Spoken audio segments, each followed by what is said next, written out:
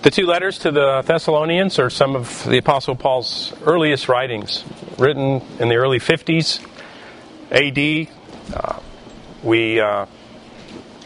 It's interesting. The letters potentially were written before the Gospels were, and so that's an interesting idea when you think about the Apostle Paul's activity in church planting and so forth early on. This early stage in Christianity, it may surprise you, apparently contained scams, false letters, false teachers. These were already destabilizing believers, casting doubt on the truths revealed by Christ in the Scriptures early on, not long after. And of course, perhaps we could identify even during our Lord Jesus Christ's time on this earth, there were people being used as tools of Satan such that they would turn people away from the living God. As a matter of fact, the reference here in chapter 2, verse 1, chapter 2, verse 2, he exhorts them not to be quickly shaken in mind or alarmed either by a spirit or a spoken word, or a letter seeming to be from us, to the effect that the day of the Lord has come. If you live on planet Earth and have a computer, you have received a letter, more than likely, that seemed to be from someone that it wasn't. And so it might surprise you that so early as the 50s A.D., this was occurring and the Apostle Paul was addressing the issues. The devil and his minions can't tear us from the grips of Christ and redemption, but they can render us confused, ineffective, and fearful, and use us as tools to perpetuate false or poor theology. I mean, how many of us have heard something and repeated it as if it were theologically sound? And then we find out later that it actually isn't true. And so if you haven't done that, then you are in a rare position. Because even those most genuine and sincere students of the Scriptures sometimes find themselves as accidental heretics because they didn't really understand, as the Apostle Paul says, the foundations of our faith, the traditions that we handed down to you, referring to the Thessalonians. Because it's relatively simple to hold on to and appreciate certain outward forms and expressions of Christianity as we should, and because these outward forms are often how we access true Christian fellowship and teaching, when they're shaken, those who are using them as foundations for their faith are also shaken. Now, the point that I'm trying to make is that the Apostle Paul is drawing our attention to the immovability of the foundations of our faith. And the foundations of our faith, I think it's appropriate that we see them as really being two things. Two things. It might surprise you that the primary foundation of our faith is the orthodox biblical understanding of truth. That is the foundation of our faith. And that foundation is moored to the cornerstone, the Lord Jesus Christ. And so this is a very important idea, and the Apostle Paul was recognizing that the Thessalonians were being destabilized in their faith, partly because they were casting an understanding of the foundations of their faith on individuals. And unfortunately, we are inclined to do the same thing. There are individuals and fellowships and so forth that carry much weight And when things go awry with them, it appears that the very foundations of what it is that we're about are moving. And if you're looking to them or these outward forms, then you will seem to be on shaky ground. And the absolute unfortunate inclination is to remove oneself from that which they desperately need. And that is the Church of Christ, the pillar and support of the truth. The pillar and support of the truth. That passage in 1 Timothy that refers to a pillar of the support and truth, I would encourage you to recognize that there is no article in front of that word pillar, that the church is the pillar and support of the truth. The Apostle Paul was drawing their attention to this. Most of us have experienced the jumpiness, the lack of confidence, the discouragement that comes when we become unmoored from our spiritual sense of well-being. This shakenness inclines people, again, as I said, to leave the foundations of their faith and spiritual growth. That is the truthfulness and comprehensive nature of the Bible, the nature of man and his crushing problem of sin, the absolute necessity of being a person of humble teachableness when one approaches God, the Scriptures themselves. When destabilization occurs, again, we're inclined to question why those things become unstable.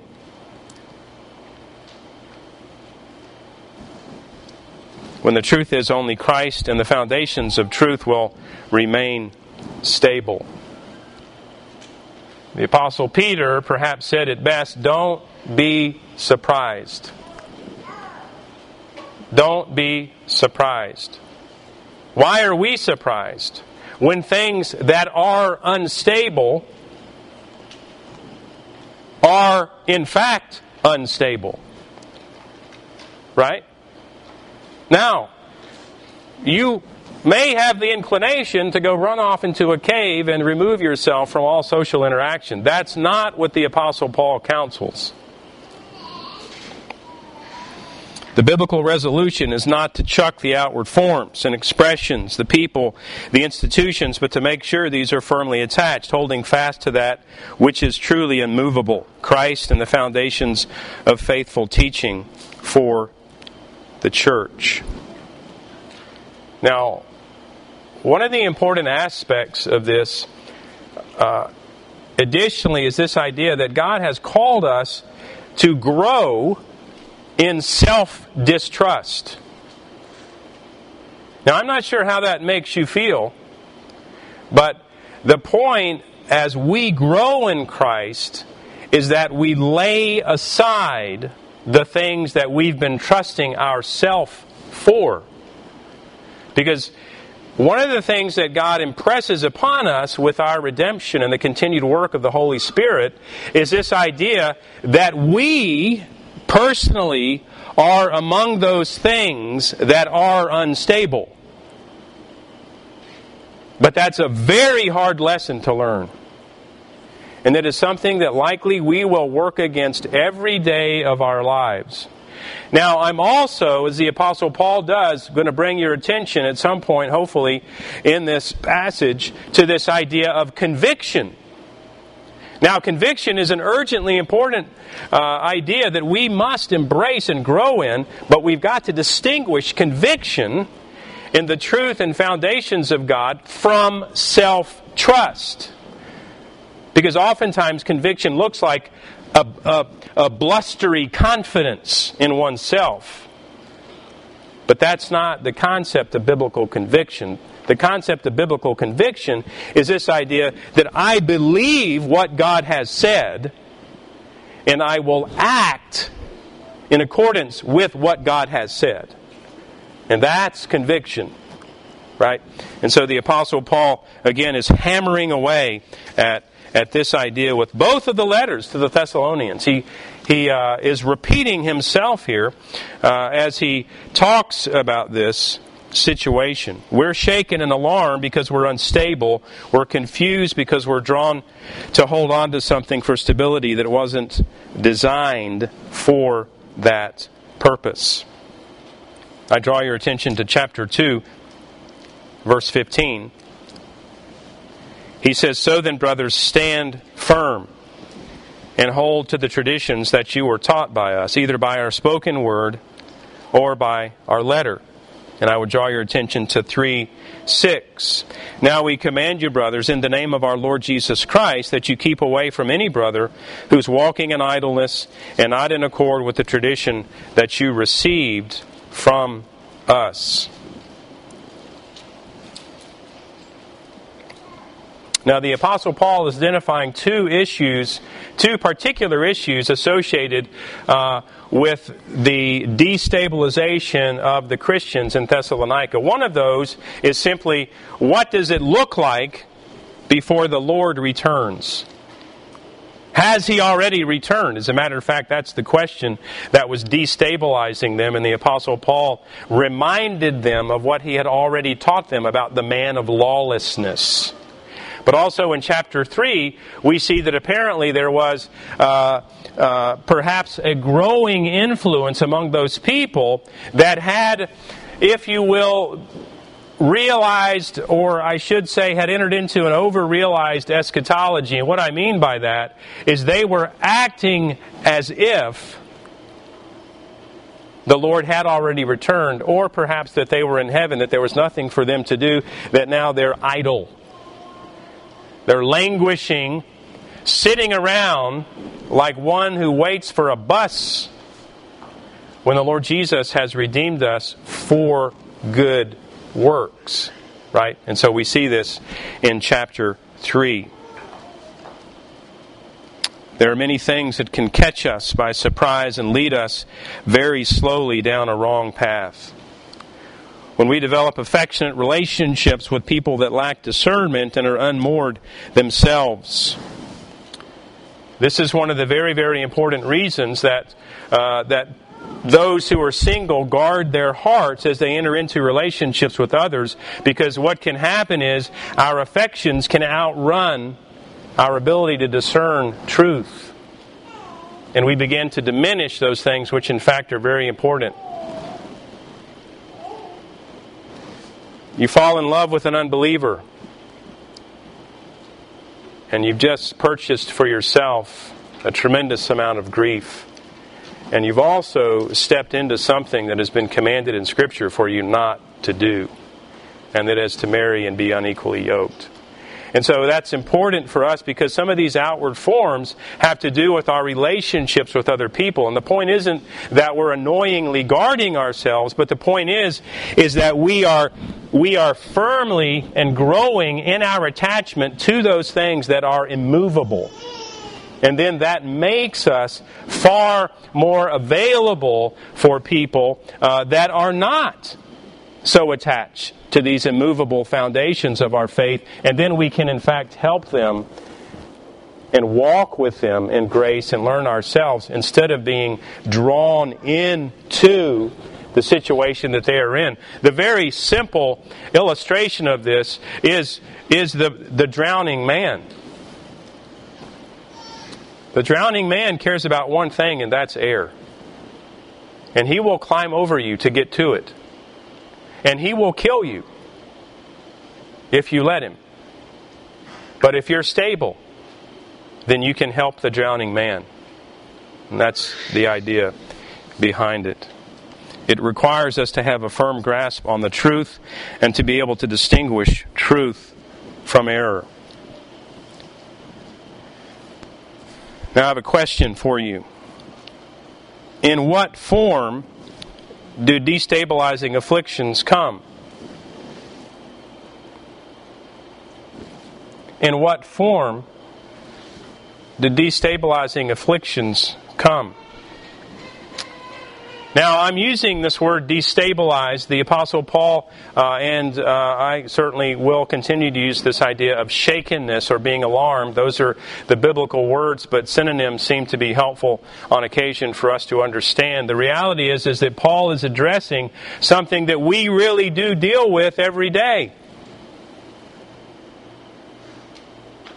And that's a certain sense about where we stand with the Lord. which way is right? How do I know what God means for me to do here? Right? And some of these relationships that we may enter into may draw us away from the foundational truths that God would intend for us to live by. What form did destabilizing afflictions come? Well, who's behind them?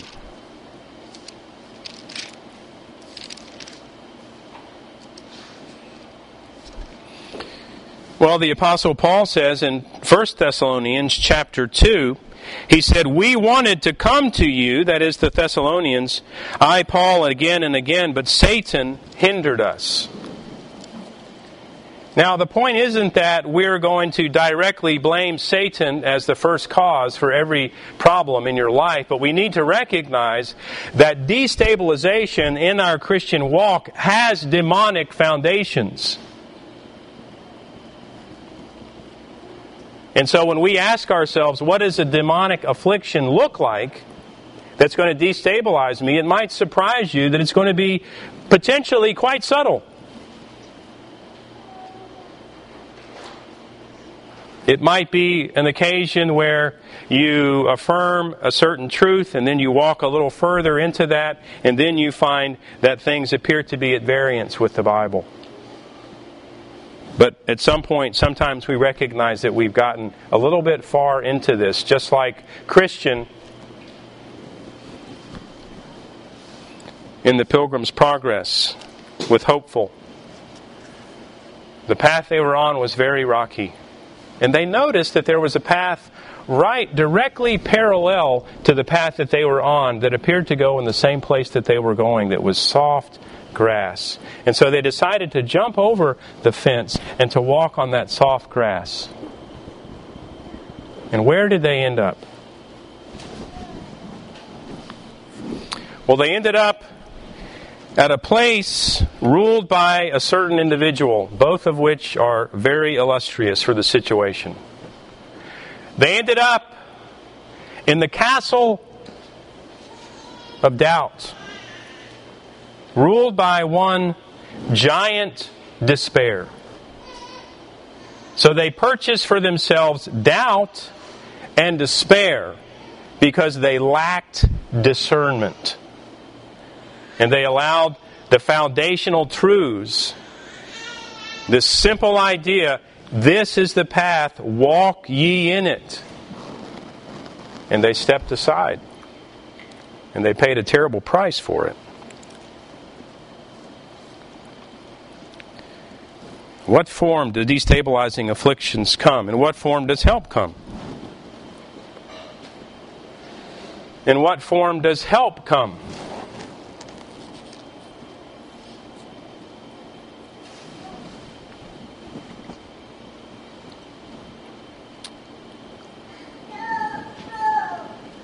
You say, well, I need a special vision. I need a unique word from God.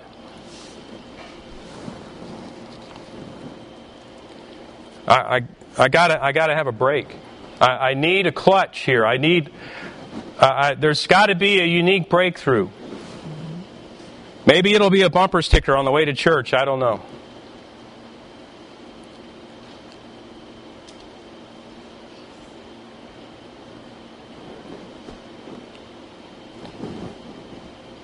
Well, what does the Apostle Paul say?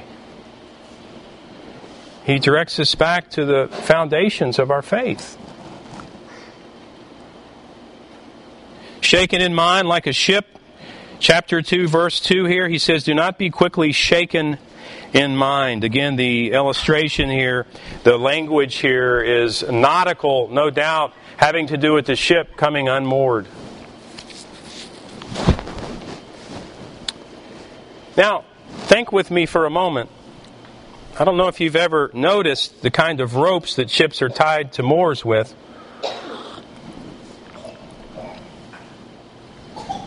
But they're pretty big. They're pretty big. maybe a 2-inch in diameter rope or something like that. Of course, they use more than one, of course. And so imagine what it would take to tear a ship away from a mooring. And the Apostle Paul, again, is directing them not to be quickly shaken in mind or alarmed.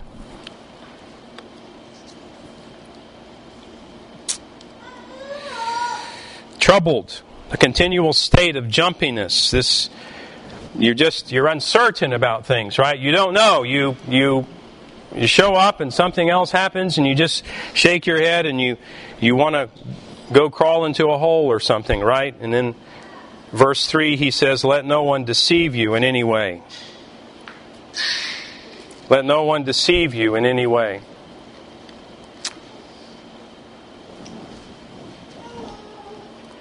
Now, this is an exhortation. It's a charge. The Apostle Paul isn't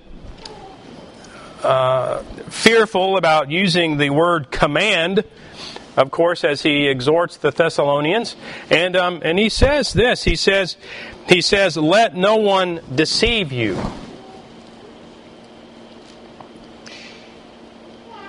Now, many people have been deceived, and what do you think when you finally discover that you've been deceived? How does it make you feel?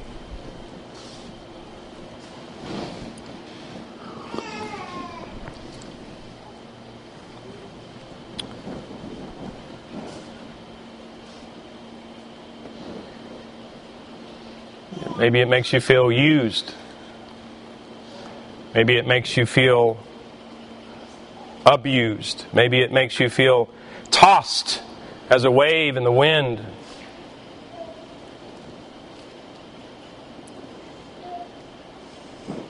But the Apostle Paul has exhorted us not to let anyone deceive us. So how are we going to enter into the meaning of that? How are we going to allow that to come to fruition, that we not be deceived? Well, there's a myriad of ideas that come to mind, right? One of those is never to have another friend. Never get married. Never join a church. Never be part of a Bible study. Never pray with people. Never share vulnerable thoughts. Right? That's one way. That's one way. But what does the Apostle Paul direct the Thessalonians to? He doesn't direct their attention primarily to the afflictions, right? He directs their attention to that which is stable and immovable, to the foundations of their faith, and to the cornerstone, the Lord Jesus Christ.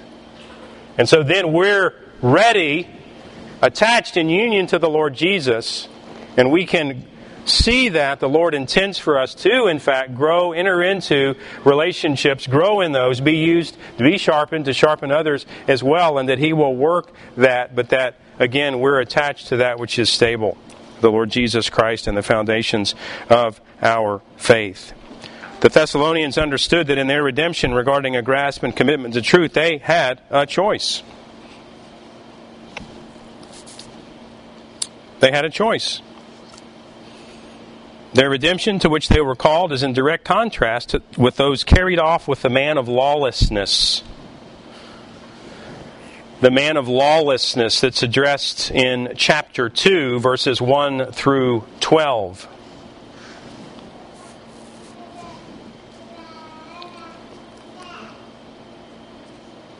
And who's carried off with them? Well, those who refuse to love the truth.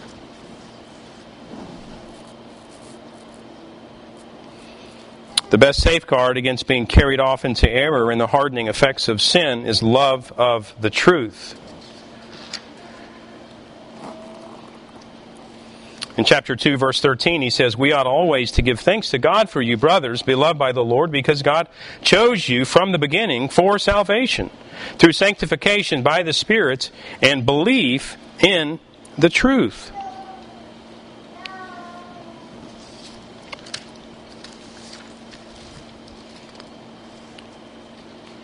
Now look at the alternative. This man of lawlessness, those who were drawn because they didn't love the truth.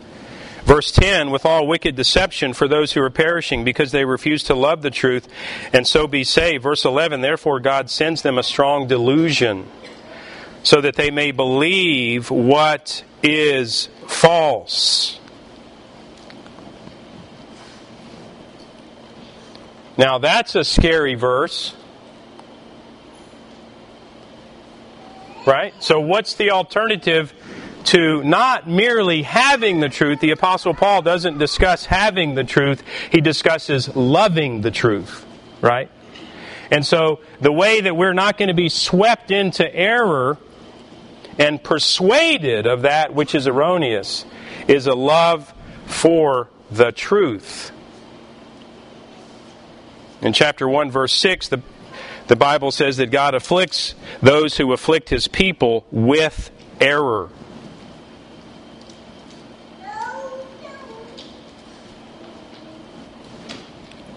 Now that's judgment.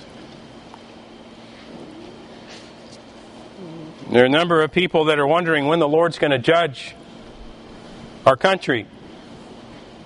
Well, I recognize there may be more challenging days ahead, but the reality is God is already judging our country.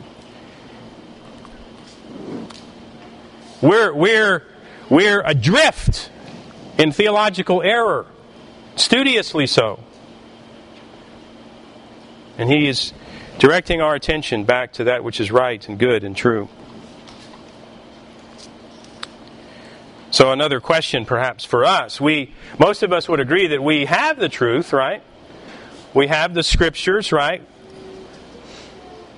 We have a guide for the Scriptures. We have a faithful body of theological understanding to assist us in reading our Scriptures. But that's not what the Apostle Paul addresses. What he's saying is, do you love the truth? Do you love the truth? Now let's look back to 1 Thessalonians in chapter 3, if you don't mind turning a few pages back to 1 Thessalonians chapter 3, verses 1 through 5 and verse 10. And I would draw your attention to the great anxiety that Paul and the church planters had regarding the nurturing of genuine and saving faith. Look at this sense of urgency that Paul has in 1 Thessalonians chapter 3. Beginning in verse 1, therefore, when we could bear it no longer, we were willing to be left behind at Athens alone. We sent Timothy, our brother, and God's co-worker in the gospel of Christ, to establish and exhort you in the faith, that no one be moved by these afflictions. For you yourselves know that we are destined for this. For when we were with you, we kept telling you beforehand that we were to suffer affliction. Paul is saying, remember what I told you again and again. We were to suffer affliction just as it has come to pass and just as you know. For this reason, when I could bear it no longer, I sent to learn about your faith for fear that somehow the tempter had tempted you and our labor would be in vain. Again, the satanic underpinnings of that which destabilizes and afflicts us is right here in chapter 3. Verse 5, the Apostle Paul is directing their attention to this. Looking back at verse 3 in chapter 3 of 1 Thessalonians, he says, no one be moved by these afflictions, for you yourselves know that we are destined for this.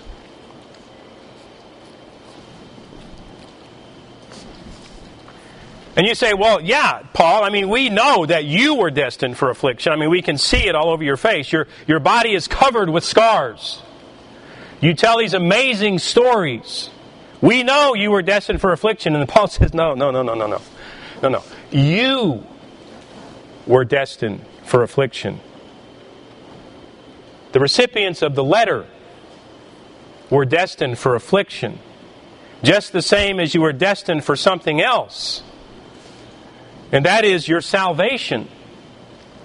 We rejoice, as he says in 2 Thessalonians chapter 2, that you were called of God and set aside for salvation. Nobody's questioning the Thessalonians' saving faith. For that they were destined. Sometimes we call that predestination. Sometimes we call that election before the foundation of the world. But there's something else that they were also elected to. Affliction. You say, well, I don't really want that. I mean, can I do the other and not have both of those?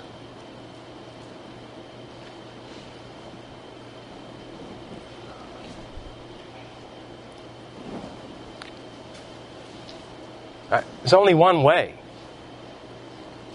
There's only one way. Only one way. Jesus could have decided to grow you up in your faith sipping pina coladas on the beach. But He studiously decided not to do that. And to provide your growth in grace by way of affliction. And again, this affliction comes in different forms. And those afflictions will incline to destabilize our faith, but the Apostle Paul is drawing us again to stabilization. This great anxiety that the Apostle Paul had for the Thessalonians, he was so very concerned about them because he saw that they were movable, they were shifting, they were confused, and so forth and so on. And they think all different kinds of things, and he again draws them back to the traditions that we gave you, the foundations of our faith, the truth of God, the orthodox understanding of the gospel, whose cornerstone is the Lord Jesus Christ. Timothy was sent to establish and exhort in their faith so that no one would be moved by these afflictions.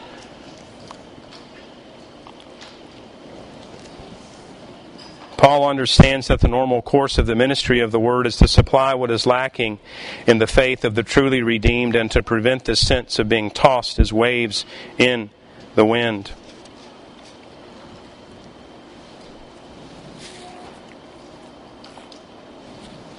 Now, this is a little bit uncomfortable for us. As a matter of fact, it may strike at the very understanding that we have of what it is that our redemption means. The popular understanding of biblical redemption, justification in the Lord Jesus Christ, that what in our own experience sets us on the course of heaven, we may be inclined to view as many do, that somehow our redemption is the final and only step in our relationship to the Lord Jesus. But the Apostle Paul and the Scriptures know nothing of that. They understand that the way that we grow in grace is to have supplied what is lacking in our faith. And you say, well, I thought when I got redeemed that there wasn't any lack, that I had it all. Well, yes, you have your union with the Lord Jesus, who has all that you need for life and godliness. But we're just like those disciples on that boat with the Lord Jesus. He says, where is your faith? And the accusation wasn't that they weren't saved. It's that they weren't walking in and doing their faith. They lacked discernment. They were drawn to the affliction of the storm instead of being drawn to that which is immovable, the truth of Christ and Christ Himself. What do we expect demonic affliction to look like? It can look like all kinds of things. It can look like an unexpected death in your family. It can look like a financial reversal. It can look like a friendship gone bad. It can look like you getting a promotion. Coming into a bit of money can be destabilizing. It messes with our heads. What do we expect demonic affliction to look like? The answer to this might be private, it might be personal, but it is absolutely pressing, it's pertinent. It's certainly reasonable that we address and biblically deal with affliction in the realm in which public church discipline is appropriate. But this isn't the only or main source of affliction which disturbs our faith. The main point is that we're growing in our immovability as we're moored to the foundations of biblical orthodoxy with Christ as the cornerstone. Now this brings up an important point. I've been discussing the foundations of our faith. The Apostle Paul addresses this idea. In chapter 2, verse 15, he says, "So then, brothers, stand firm and hold to the traditions that you were taught by us." In chapter 3, verse 6, he says, "We command you, brothers, in the name of our Lord Jesus Christ, that you keep away from any brother who's walking in idleness and not in accord with the tradition that you received from us." I want to draw your attention to two very important things that might surprise you. He doesn't say embrace Jesus. That's not what he says. He says you've got to hold to biblical orthodoxy. When I say I'm holding to Jesus, it may very well be a cop-out. We are burdened with having to understand the truth of God. We cannot simply say, I'm holding on to Jesus. Yes, the Lord Jesus Christ is our Savior. In Him, we are in union with the Savior. And through Him, we receive all of the benefits of our salvation. But that does not relieve us from the absolute certainty that we must be growing in the foundations, the traditions passed down to us, orthodox, faithful, biblical Christianity. Time and time again. Time and time again, all of us have heard, I don't know what the Bible says, but I know Jesus.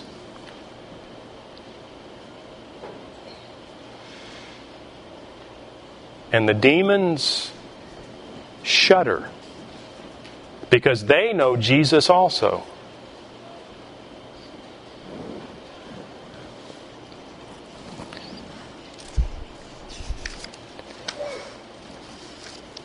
The reason we may be attracted to having Christ alone as the foundation, again, is because it allows us to be rather nebulous in our walk and adherence to Christ, when in reality it places great responsibility upon us to actually know and understand the truth. When the Apostle Paul exhorts the Thessalonians to love the truth, that isn't code language for loving Jesus. It's absolutely understood that they will be absolutely devoted to the Lord Jesus Christ. There's no contest here. There's not some sort of priority in which our love for that which we should love is some zero-sum game. But he's simply saying that we must love the truth.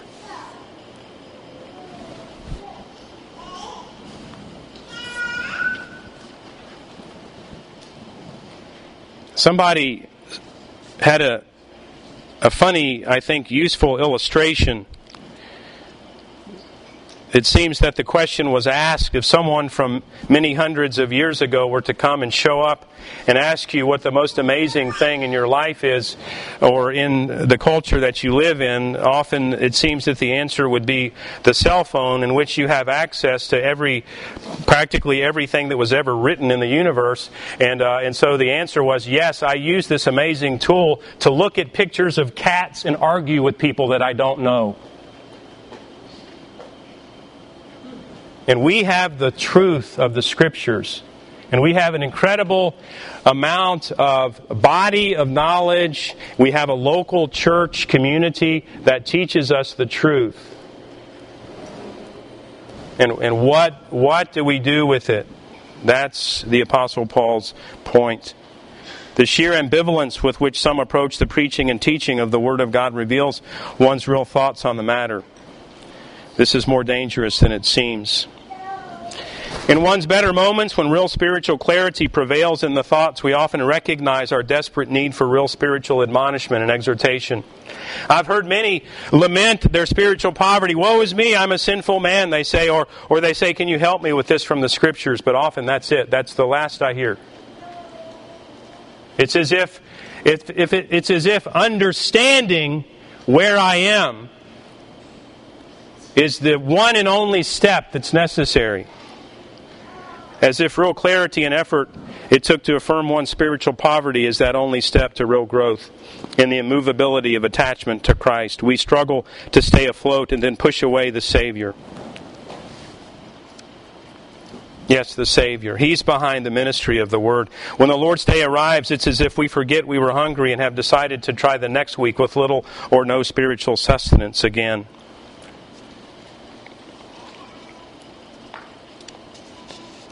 Paul doesn't exhort believers to great effort in removing afflictions. But the center point of the oughtness he charges us with is growth in holiness and usefulness in this sinful world. In the context of affliction, the Apostle Paul boasts on the Thessalonians. In chapter 1, verse 6 of 1 Thessalonians, he says, "You became imitators of us and of the Lord, for you received the word in much affliction with the joy of the Holy Spirit."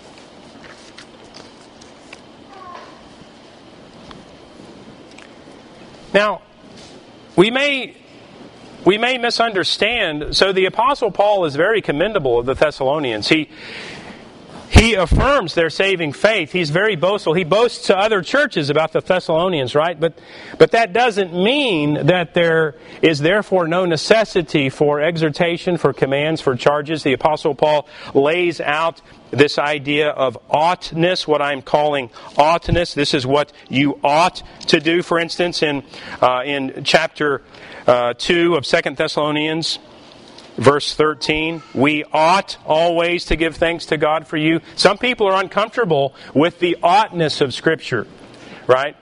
They say, well, I've been saved by the Lord Jesus Christ. He's done everything and there's nothing else for me to do except become holy and to endure affliction. Those two things. And so that involves the oughtness of Scripture. Right? What we ought to do. That can be burdensome, right? Yeah, we all kind of, you know what happens when in the middle of the night some sound occurs and you think that you should go check on it and then you decide not to because you're too tired or cold or whatnot, and then it happens again and there's a certain oughtness to that, isn't there? And it won't let you alone. You know that. And as we come to understand the Scriptures and grow in grace, we will see more and more, not only the oughtness of Scripture, but also the fact that, look, the Lord Jesus has empowered me to do this. And not only that, but He's directly connected my growth in holiness with joy. Why would He do that?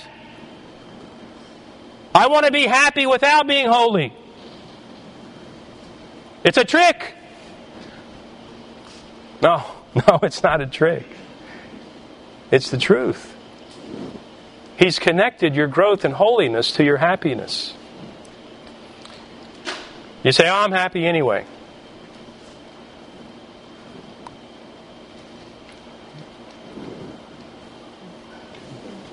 Go write a 2-page paper on happiness without holiness. I'd like to see that. I'd like to see that. Paul's encouragement in the eternal selection and present validation of their saving faith wasn't merely for chummy good vibes. It was certainly a reminder that along with their being chosen, there came the inevitability of two things. Two things, as I mentioned. An eternity of holiness in heaven and affliction in this life. So he then tells them how to walk. Paul doesn't chide, but he does charge. He exhorts, he commands.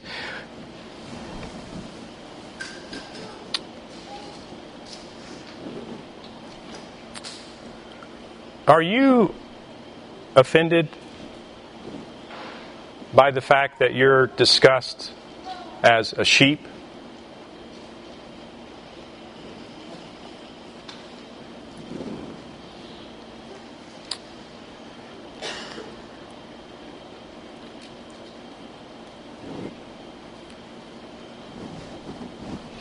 You might be interested to know that sheep never get to the point where they don't need a shepherd. There is no place in their lives when they are living faithfully and doing what sheep do that they won't need a shepherd. There's no graduation ceremony for sheep that go live on their own. Nobody gives the sheep the key to the house. Nobody indicates and tells the sheep that the gate's open now and the water faucet's right there. Go ahead and fill the bucket when it gets empty. That never occurs in the life of a sheep. Those things never ever happen. But it seems like sometimes we might actually be a little bit offended by the fact that, oh, well, yeah, I need a shepherd. Oh, yep, here's the truth again. I'm being reminded about that. Yeah, I forgot what I already knew. But we don't have to approach it like that, right? We can say, oh, there's the shepherd. Here's the truth. He loves me. He's caring for me. I can grow in this. There's goodness here. This is the idea. Chapter 2, verse 13. We ought always to give thanks to God for you. We're bound to give thanks to God for you. This validates the deep relationships possible around the gospel. Our religion is the most deeply held aspect of who we are.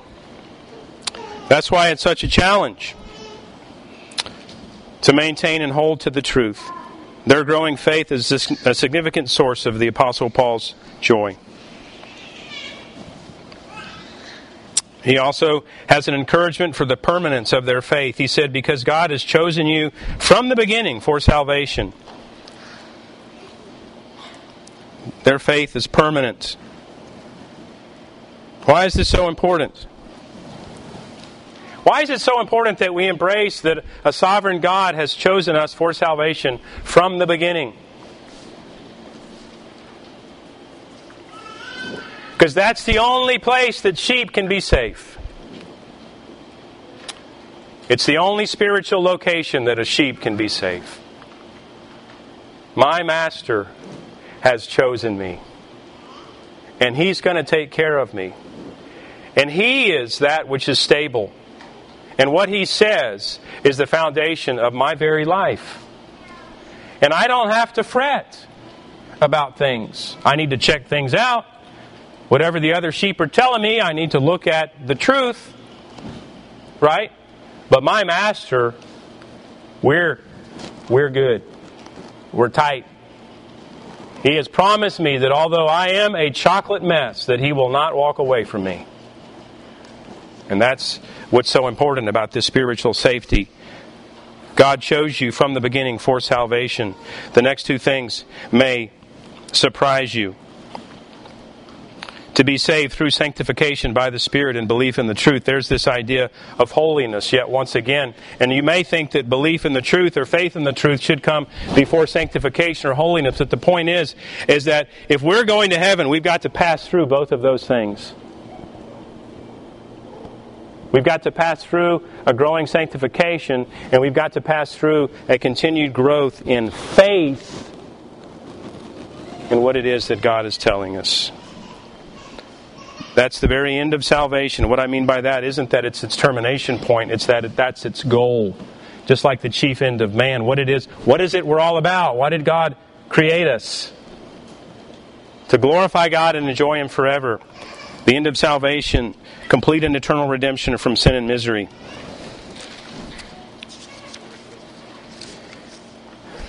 What did you want to be saved from?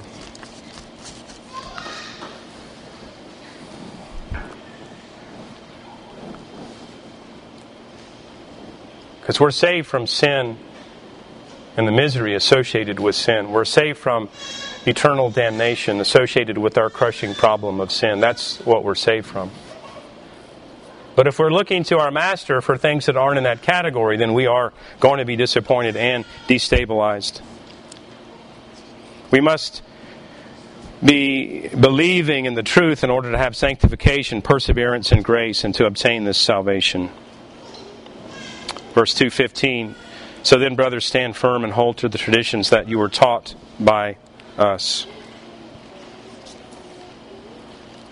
Conviction. What is it? Well, as I mentioned before, it's important that we see that the Apostle Paul here says to stand firm and hold to the traditions. That can look like a number of things that aren't real. We've all seen blustery confidence. That isn't biblical conviction.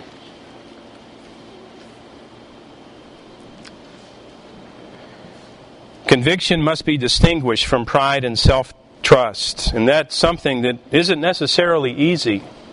That's going to take a continued charge, the commands of God through His Word, the sharpening of brothers and sisters in the Lord Jesus Christ, that we stand on that which is immovable. That's conviction.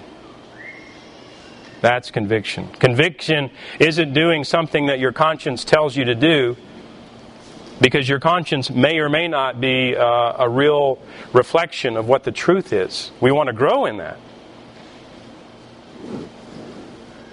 But when you abide by your conscience, that is not necessarily real reassuring, because our consciences are imperfect. Stand firm, hold fast, be immovable by holding to the traditions of biblical orthodoxy. Some of you are doing some discipleship with me. You know that the August memory verse is Joshua 1:8. Joshua 1:8, the book of the law shall not depart from your mouth, but you shall meditate on it day and night, so that you may be careful to do according to all that is written in it. For then you will make your way prosperous, and then you will have good success. And I would draw your attention to this idea that the word is in your mouth. And I would recommend that you listen to yourself reciting your memory verses. But also we see that we're directed to do according to all that was written in it. Do according to all that is written in it. That involves application. That involves discussion. That involves the simple process of spiritual growth that we see that the Lord has determined that we're going to grow together spiritually. He's decided that the best way for this to be accomplished, right, is that we do this in the fellowship of a God-called church. I pray today that that will be our delight. Let's pray.